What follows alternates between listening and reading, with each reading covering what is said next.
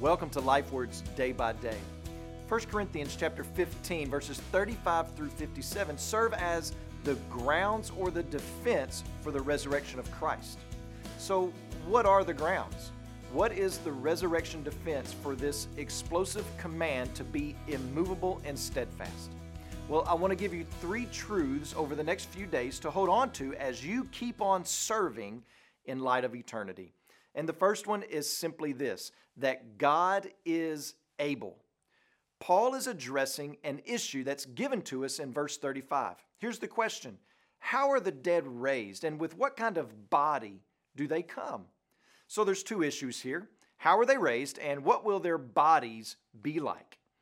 And to those questions, Paul's first response to this is full of apostolic compassion and political dexterity whenever he says, "You're a bunch of fools."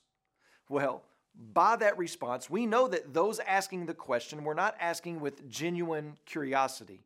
They were asking in an incredulous manner. Raised from the dead? Yeah, right. How in the world is that going to happen?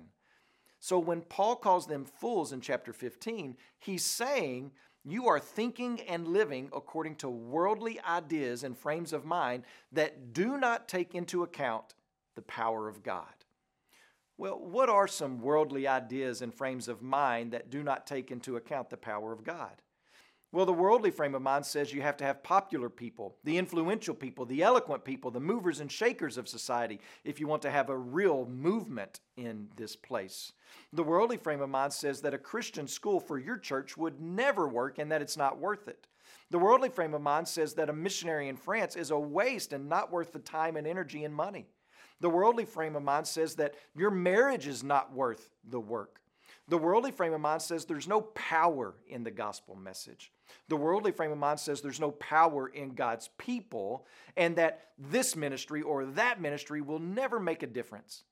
The worldly frame of mind says that foster care in the name of Christ is not worth it. And the worldly frame of mind says that being raised from the dead is the most ridiculous prospect, so why bother with it at all?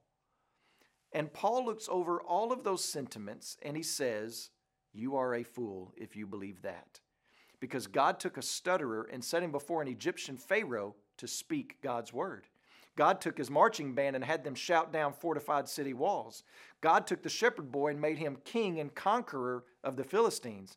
And God took Job and walked him through the most miserable suffering and brought him out on the other side in humble adoration. And God took fishermen and used them to turn the world upside down. In other words, God is able.